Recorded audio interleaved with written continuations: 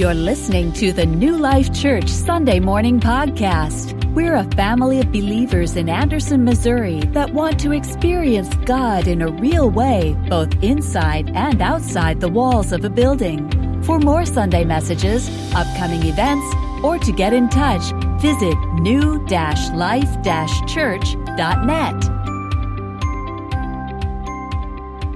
This morning our text in 1 Thessalonians chapter 3 is going to reveal and remind us some of the humanity that the Apostle Paul had. We can read the scriptures and we can read the Bible, and we often forget that the people in the Bible, that even Christ himself, that there was such a human side to them. Moses and Abraham and Adam and Eve and Rachel and Sarai, and we can go on and all throughout scriptures, and we forget that they were human like we are, that they had feelings like we have. They had doubts at times. They had anxiety at times. They wondered if it was going to all be worth it and different things. And this morning, we're going to see that Paul's going to reveal some of that in his letter to the Thessalonians. Can anybody relate right now with maybe some anxiety on anything? Yeah, I think most of us really can, in one way or another. And if this morning you're like, actually everything's really good right now, not too long ago you could have, right? And in the days coming, you'll be able to relate. And Lord willing, the truth of this scripture, this text might come to mind then. You see, Paul had concern, if not worry, about how their faith was. The Thessalonians of this church that he planted, he didn't get to spend the amount of time with them that he'd hoped to originally, that he had with many other churches in areas that he'd gone in and witnessed and planted the church and able to help disciple them and grow with them and spends a season with them before leaving and setting them up with a pastor and under shepherd there to help kind of carry them on. And in this church, in this situation, it's estimated he was only there a couple of weeks. And so not getting to leave Silvanus or Timothy, who he was traveling with on this journey there to kind of shepherd and pastor them, we see a little bit of an anxiety, maybe a worry about how they were going to be doing, if they were going to stay on. But we see that maybe Paul even, it doesn't say this directly in the text, but maybe Paul even wondered if he could truly trust God with them, that if his time there would have been worth it. And again, I'm speculating. I'm just walking through. If I'm putting myself in Paul's shoes here, I'm not saying that the text is saying this. I'm not saying that Paul necessarily had these feelings, but they are real feelings that one could have. And so I don't think it's too much of a stretch to say that if somebody were to go in and see people come to know the Lord and to spend time with them, and then you get run out of town because of opposition and affliction and people literally just about to, make your life completely miserable, and you didn't get to stay there as long as you hoped or wanted, that you would wonder, are they going to be okay? Did it really take root? Did it really have the effect that you wanted? And can I really trust God with them? And maybe as a parent, you felt that about a kid at times. Can I really, truly trust God with them, with where they're at? If they're off in school, or they're at college, or they're making choices that you wish they wouldn't make. Can I really trust God with them? Maybe it's even a spouse. You're seeing a spouse making choices, or a friend, or a coworker, or whatever. Can I really trust God with them? And I think we can see that here in this text. Last week, before we jump into our text, last week I want to do just a quick review about what we covered last week at the end of chapter 2. And we see that the Thessalonians did receive the Word of God. And that receiving of the Word of God, it was an intimate act for them. And we looked at it in its two forms, the written form and the incarnate form. The written form being what we hold in our hands or on our devices, the Word of God. And we walked through several actual physical, tangible proofs that the Word of God is real, that it is from God, it was inspired by God, that there's reason we can trust and believe that beyond faith, There's historical proof, there are fulfilled prophecies, there are archaeological proofs. And we also looked at in the incarnate form of the Word of God, and that's Jesus Christ. And again, there are also tangible, physical, historical, archaeological proofs that Christ walked the earth, that he was who he said he was, that he did go to the cross, he did die, and he did rise again. That the Word of God, when you receive the Word of God, it works effectively in us. It does not come back void. And Paul listed several elements of proof that the Thessalonians had received and welcomed the Word of God throughout this letter to them. And just two of them was that they suffered well and that they shared it with others.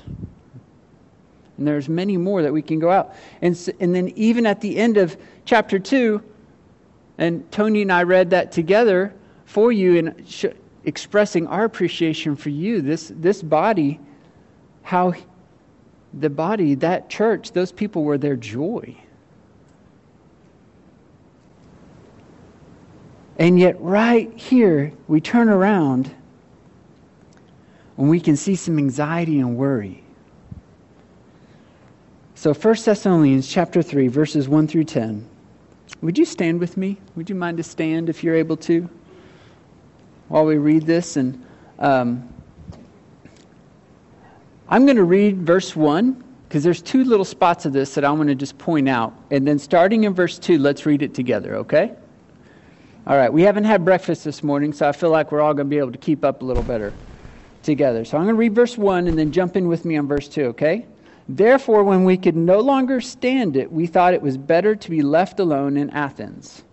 Now, one thing I want to point out is therefore, whenever you see that word in Scripture, you want to know what happened before. So if you're just going along and memorizing verses and looking at verses, you got a verse on your coffee cup or whatever, and it says therefore, well, in order to understand the context of that verse, you got to look what was before it. Because it's saying, therefore, because of everything that was said here, now we're going to say this. Okay? So, what Paul said before about them receiving the Word of God, them welcoming the Word of God, about how they had become so dear to them, how he had shared their lives with them, how they were his joy and they were his inspiration. Therefore, when we could no longer stand it, and by we, if you're new to this series, this is Paul, Silvanus, and Timothy. So they're three traveling buddies, three missionary guys. They're on this journey together, sharing the gospel. Okay? And that's why it says by we. Okay, jumping in on verse 2 here. And we sent Timothy, our brother, and God's co-worker in the gospel of Christ, to strengthen and encourage you concerning your faith, so that no one will be shaken by these afflictions. For you yourselves know that we are appointed to this. In fact, when we were with you, we told you in advance that we were going to experience affliction. And as you know, it happened. For this reason, when I could no longer stand it, I also sent him to find out about your faith, fearing that the tempter had tempted you, and that our labor might be for nothing. But now Timothy has come to us from you, and brought us good news about your faith and love. He reported that you always have good memories of us, and that you long to see us, as we also long to see you. Therefore, brothers and sisters, in all our distress and affliction, we were encouraged about you through your faith. For now we live if you stand firm in the Lord. How can we thank God for you in return for all the joy we experience before our God because of you, as we pray very earnestly night and day to see you face to face and to complete what is lacking in your faith? You may be seated. Thank you. Did you pick up on his anxiety in this? If we jump back in here, even verse 1, when we could no longer stand it. Does that sound like somebody who's just calmly sitting around, hey, I wonder how so-and-so is doing? No, there's a sense of urgency. There's a sense of anxiety here of, I need to know. And it's not like they could just shoot him a text or an email like we can, right? No, in order to find out, then you literally physically had to send somebody somewhere, or you could send a letter. And in this case, he wanted to send somebody who was there with him, Timothy, who could be able to truly read how they are and report back. He was worried about them being tempted. He was worried about their faith weakening. And so in Paul's worry, he did a couple of things. I mentioned one of them already. He sent Timothy as a co-worker in the gospel of Christ. Now, I want to key in on that for a second here. Here Paul calls Timothy a co-worker in the gospel of Christ. He didn't say, hey, here's my assistant. I'm going to send my assistant. He didn't say, hey, here's my Padawan, to use a Star Wars term. Here's this guy I'm training with a long rat tail, in the great value lightsaber before he gets his real one. No, Timothy was his equal. Even though he was younger, Paul had discipled Timothy. He had loved on Timothy. He'd walked with him. And now he's sending on him. Timothy was a valuable ally, friend, and co-worker to Paul. Paul was going to feel the loss of Timothy not being with him. And this wasn't like, hey, I'm going to fly out and I'll be back in a couple of days. This could be a couple of weeks, a couple of months, depending on the distance. Okay? This could be a while before he sees Timothy again. But it was important enough for him to know how they were doing to send him. Should that title, co-worker in the gospel of Christ, should that not be our life's ambition? We might all have a bucket list of sorts of things that we want to do or accomplish as long as God gives us breath on this earth and to enjoy Him. And I don't think there's necessarily anything wrong in that as long as it's not an idol, unless you're sacrificing serving Him to accomplish your bucket list. Then it would be wrong, definitely. But would a better goal not be to be a co-worker in the gospel of Christ? A co-worker in the gospel of Christ? You see, to me, that sounds like somebody who's like that song we sang, somebody who's surrendering to God. Somebody who's wanting to know Him better. Somebody who is living out that GC squared life that we talk about. The Great Commandment, the Great Commission. The loving God, the loving others, the making Him known. A co-worker in the gospel of Christ. See, Paul sent Timothy not just to check on them, but he had a specific task in mind to send them with. He wanted him to strengthen and encourage them concerning the faith. That's also in verse 2. To strengthen and encourage them concerning the faith. In other translations, it might say to establish and exhort. He didn't send Timothy to go check up on all of their behaviors and all the things that they were doing. He sent Timothy to check on the matters of their heart. Where is their heart at? Specifically concerning the faith, concerning the gospel and how it was taking effect and rooting and growing in their lives, and thus it would be affecting their behaviors. You see, three or so weeks ago, we talked about that as the heart of the matter, that our heart is central to this, that the gospel changing our heart transforms who we are, our priorities, and what we choose to do and say. Our hearts are the wellspring of life, as it says in Proverbs. Our sole purpose in encouraging and strengthening each other here should be for the gospel, because of the gospel. There should not be any hidden agendas or motives in this. And it's too easy to get tempted into going, well, you know what, if I do something nice for this person, maybe in turn when I need it, they'll do something nice for me. If I scratch your back, you scratch mine. That's not love. Love is doing it without expecting anything in return. And that's all throughout 1 Corinthians 13. There should be no hidden agenda, no hidden motive. No other reason but to strengthen and encourage them in the gospel for God's glory. And when we focus in on the heart, when we focus in on the gospel in our heart, in it doing its work, what we do will take care of itself. You see, because those things of the world that tempt us, like Paul references here with the Thessalonians, how he's worried about them being tempted, they would fall into temptation by the tempter. Those things aren't as tempting anymore. See, the more that we surrender to God and want to know Him more, the less we're going to be concerned about things of this world. The less those things are going to matter to us, like missing our favorite TV show or missing opening day of hunting season. I know that's blasphemy in McDonald County, but thank you. It's Pastor Appreciation Month, right? I got some grace on that one this time. But seriously, do we get all bent out of shape if we have to miss that, or miss watching our favorite team, or miss getting to go shopping with our friends, or fill in the blank, whatever it is? We get more bent out of shape of those things than we do when we're not getting to spend time with Christ, when we're not having the opportunity to serve Him.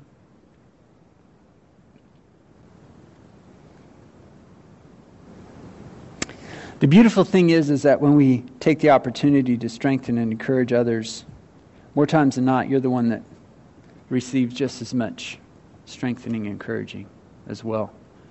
Maybe you've experienced that on a mission trip, where you go and you think you're going to get to go and serve and love on these missionaries and play with these kids in the dirt and build their house for them, or whatever the trip looks like. And you come back and you're wondering if you did anything for them, and you come back and your heart is just overflowing and bursting and bubbling with what you've done. And I look around this room and I see story after story of people who have sent so many amazing, encouraging notes and served with food in other ways, and serve kids in this area who need food on the weekends. And I can list a lot of stories here from just what a lot of things happen because of the folks in this room. Would you agree with me? Those of you who are doing that oftentimes you're the one that feels like you're strengthened and encouraged. And sometimes maybe you feel selfish about it, like maybe you're getting more than what they might be getting. That's God's economy. It's upside down. It's because we are satisfied. We find our hope and our strength when we are doing what He calls us to do.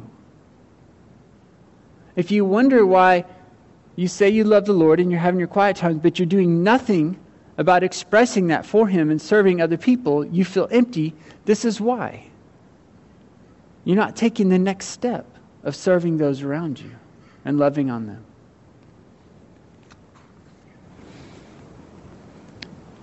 So Paul sent Timothy, a co-worker in the gospel of Christ, to strengthen and encourage them concerning the faith. And then in verse 3, so that no one would be shaken by affliction. No one would be shaken by affliction. When we strengthen and encourage each other, that helps us be strengthened when we go through affliction. Suffering is as much a part of life as going to the bathroom. We've got to do it, right? Sometimes the two are linked.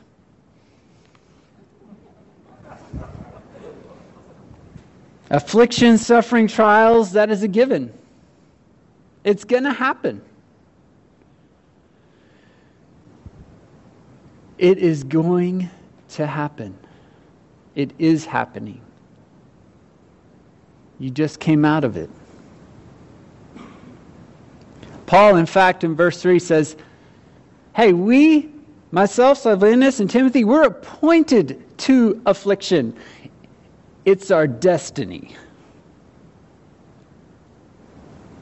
It's going to happen. How does he know this? How is he confident in this? Because of their work for the gospel. As if you are working for the gospel and sharing the gospel, you will experience affliction. Period. And even if you're not, things still going to happen. Why is this? Why is this? Why can we be so sure? Why can even non-believers say life happens? And we all know what they're talking about. Well, because there's sin in the world. Because God created the world to operate in perfect harmony and perfect obedience with Him. But because He's also a loving God, the first two people He created, He gave them the opportunity to also reject Him. Because He didn't create robots.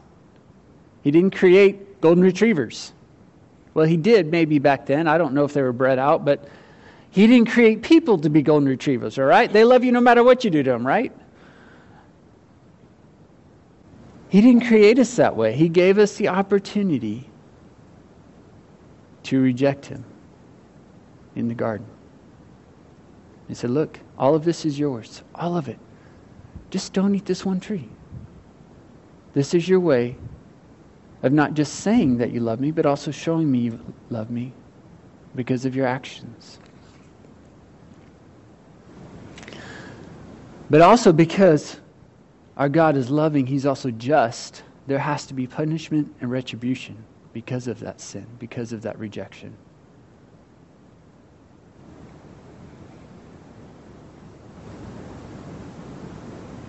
Aren't you thankful He's just?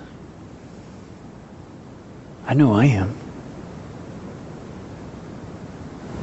I can look back now that I'm an adult, and kids, you may think I'm really weird now, but I can look back now that I'm an adult and look at my childhood, and when my parents disciplined me for choices that I made that were wrong, I am grateful for that. I'm grateful for that. So the day will come, kids. It's okay that you'll look or turn around and look at your mom and dad and say, thank you for grounding me from my iPhone. Thank you for grounding me from going and hanging out with my friends. Thank you for spanking me, whatever. The day will come, okay? Because you learn to appreciate that without justice, this world would be nuts.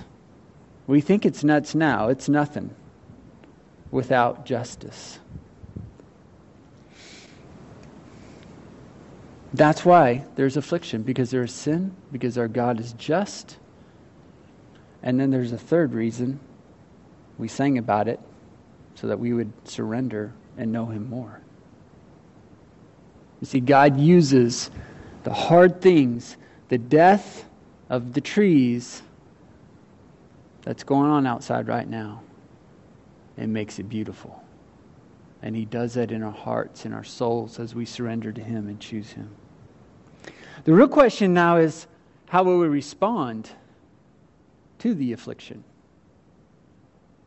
How will we respond to the affliction? Will it be on our knees in prayer with humility? Or on our feet in rebellions and defiance? Will we respond in trust with open hands and open hearts, filled with the Word of God, God's revelation? Job 42:2 says this, I know that you can do anything, and no plan of yours can be thwarted. You know Job, the guy who lost everything that a person could lose on this earth. Yeah, all that had already happened before he wrote this.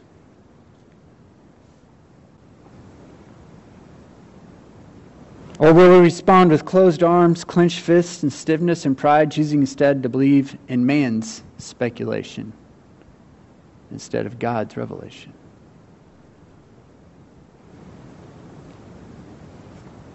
And yeah, there's moments. There's moments when we don't even know if we can make it another night.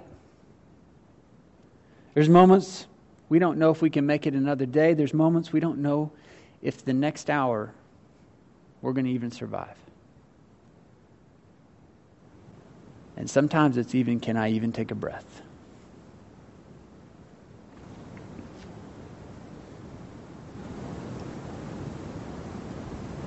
but through strength and encouragement of God Himself, through our prayer, through being in His Word, through each other.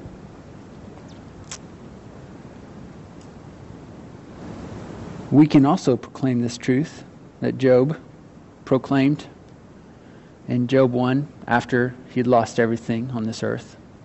A person could lose spouse, children, job, all material possessions, and physical health.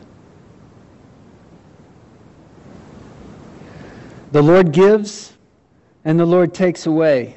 Blessed be the name of the Lord.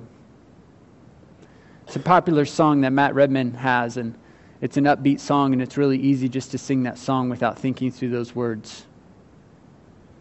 The power behind that of acknowledging that the Lord gives, the Lord also can take away.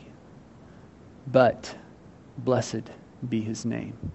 Why can we say that? Because there's beauty in ashes. Because when we're weak, He is strong. Because our time on earth is short compared to all eternity of being in His presence. It's why we have to be in the Word. We have to be in the Word so that the promises of His Word will claim us. And they are what comes to mind when things suck. Because they're gonna. And that's not a favorite word for some of you. I get that.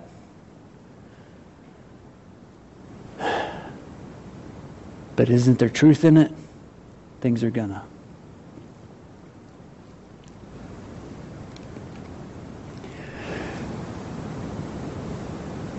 Paul's anxiety, perhaps due to an inner battle of wondering whether or not he could trust God with the Thessalonians, he sent Timothy, his close friend, his ally, co-worker, to strengthen and encourage them so they would hopefully not be shaken in their affliction. And then in verse 10, those of you who know me knew this was coming. He prayed very earnestly night and day.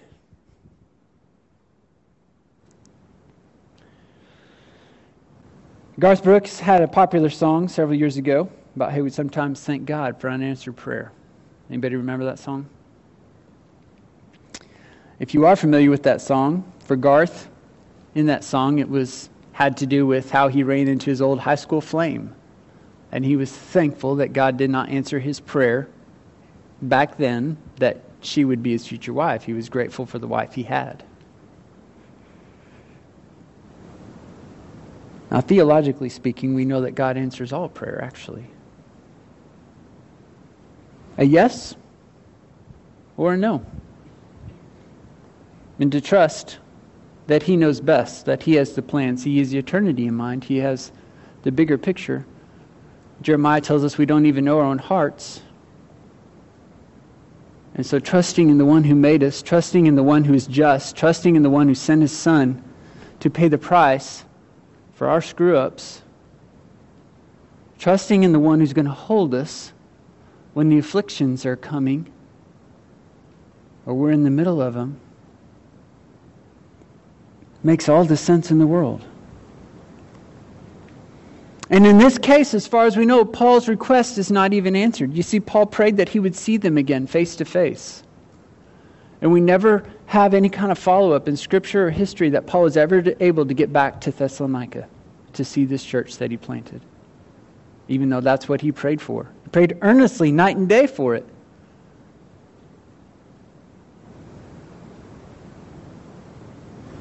In this case, God answered it when their time here on earth was done. And they got to see each other in heaven. You see, God knew. God knew that this wasn't going to come about. God knew that He had other plans for Paul. God knew that that would be best for this church. And we can spend a lot of time and energy wondering about God's plan and purpose, and can we trust Him? But that's not the point of it. We're like the jar of clay telling the one who made it, hey, what are you doing? It'd be like if we went out and made a mud pie, and that mud pie turned around and talked to us and said, "What are you doing?" We'd be like, "Really? You're done. I just made you. Why are you griping at me?" And God doesn't treat us that way. But isn't it silly? Isn't it silly? And what I love about the honesty of Scripture is read through the Psalms and you see David doing almost that same thing. It's like, why? Why are you allowing this to happen? Literally, you're breaking my bones. And then followed up at the end, but still I'll praise you. Because I went on a little idiotic rant here for a little bit. I came back to my senses and realized that you're God and I'm not. And so I'm going to praise you, and I'll let you worry about the reasons why. The point is that Paul prayed earnestly. Prayer is never wasted because prayer is communication with God. We don't have to know his answer or his reason for his answer or the whys of his answer. The point is that as we pray, we are in communication with the Savior of the world, with the Creator of the universe. And it's an opportunity for our heart to line more up with his in surrender and satisfaction. Can you imagine that it was times like this in Paul's life that gave him confidence to pen the Holy Spirit-inspired words of Philippians 4, 6, and 7? Don't worry about anything, but in everything through prayer and petition with thanksgiving. Present your requests to God. And the peace of God, which surpasses all understanding. Did you catch that? The peace of God, which surpasses all understanding, will guard your hearts and minds in Christ Jesus. It's why we can sit there and look at a friend or a loved one who's going through something ridiculous and go, "I can't even believe that you're alive, you're breathing, you're upright, you're functioning. I don't even understand it." It's because God is granting them the peace of God which surpasses all understanding in that moment, and he's giving them the grace they need for it in that moment. He's not giving you that grace right now, so it's hard for you to even comprehend. But he's giving it to them. And it will guard your hearts and your minds in Christ Jesus. Has anybody gone through something and you just kind of taken the next step, you just kind of taken the next breath, and you're just going, "Lord, I'm just giving it back to you. This is crazy. This is ridiculous. I don't understand it. I'm just giving it back to you." And about a year or two later, it kind of dawns on you. You go, "You know what? That was nuts." You look back at it and you're like, "Oh my goodness, like the car broke down, the house got repoed, my best friend died, my pet's heads fell off, all these things." You're like, "Really? Really? And I didn't end up in some kind of mental institution, and I'm not strung out on something else?" You go, "How?" The peace of God, which surpasses all understanding, will guard your hearts and your minds in Christ Jesus. Our sermon title today is, "Can I Trust God?" I believe that Paul wondered that, a little bit at least, as he thought about the Thessalonians, as he expressed his feelings in this letter in chapter 3, the first 10 verses of it. And he did something about it. He sent his friend, his brother, to check on him. And he prayed earnestly. And at the end of it all,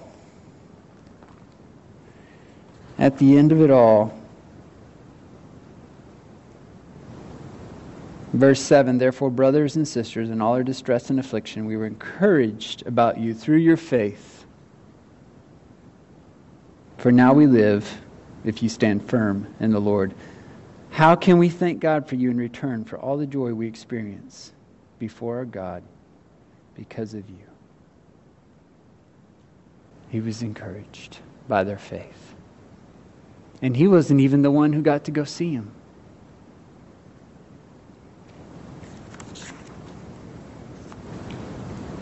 Paul concluded in that yes, he can trust the yeses of God. And yes, He can trust the no's of God. He didn't get to see them face to face that we know of, but to still trust.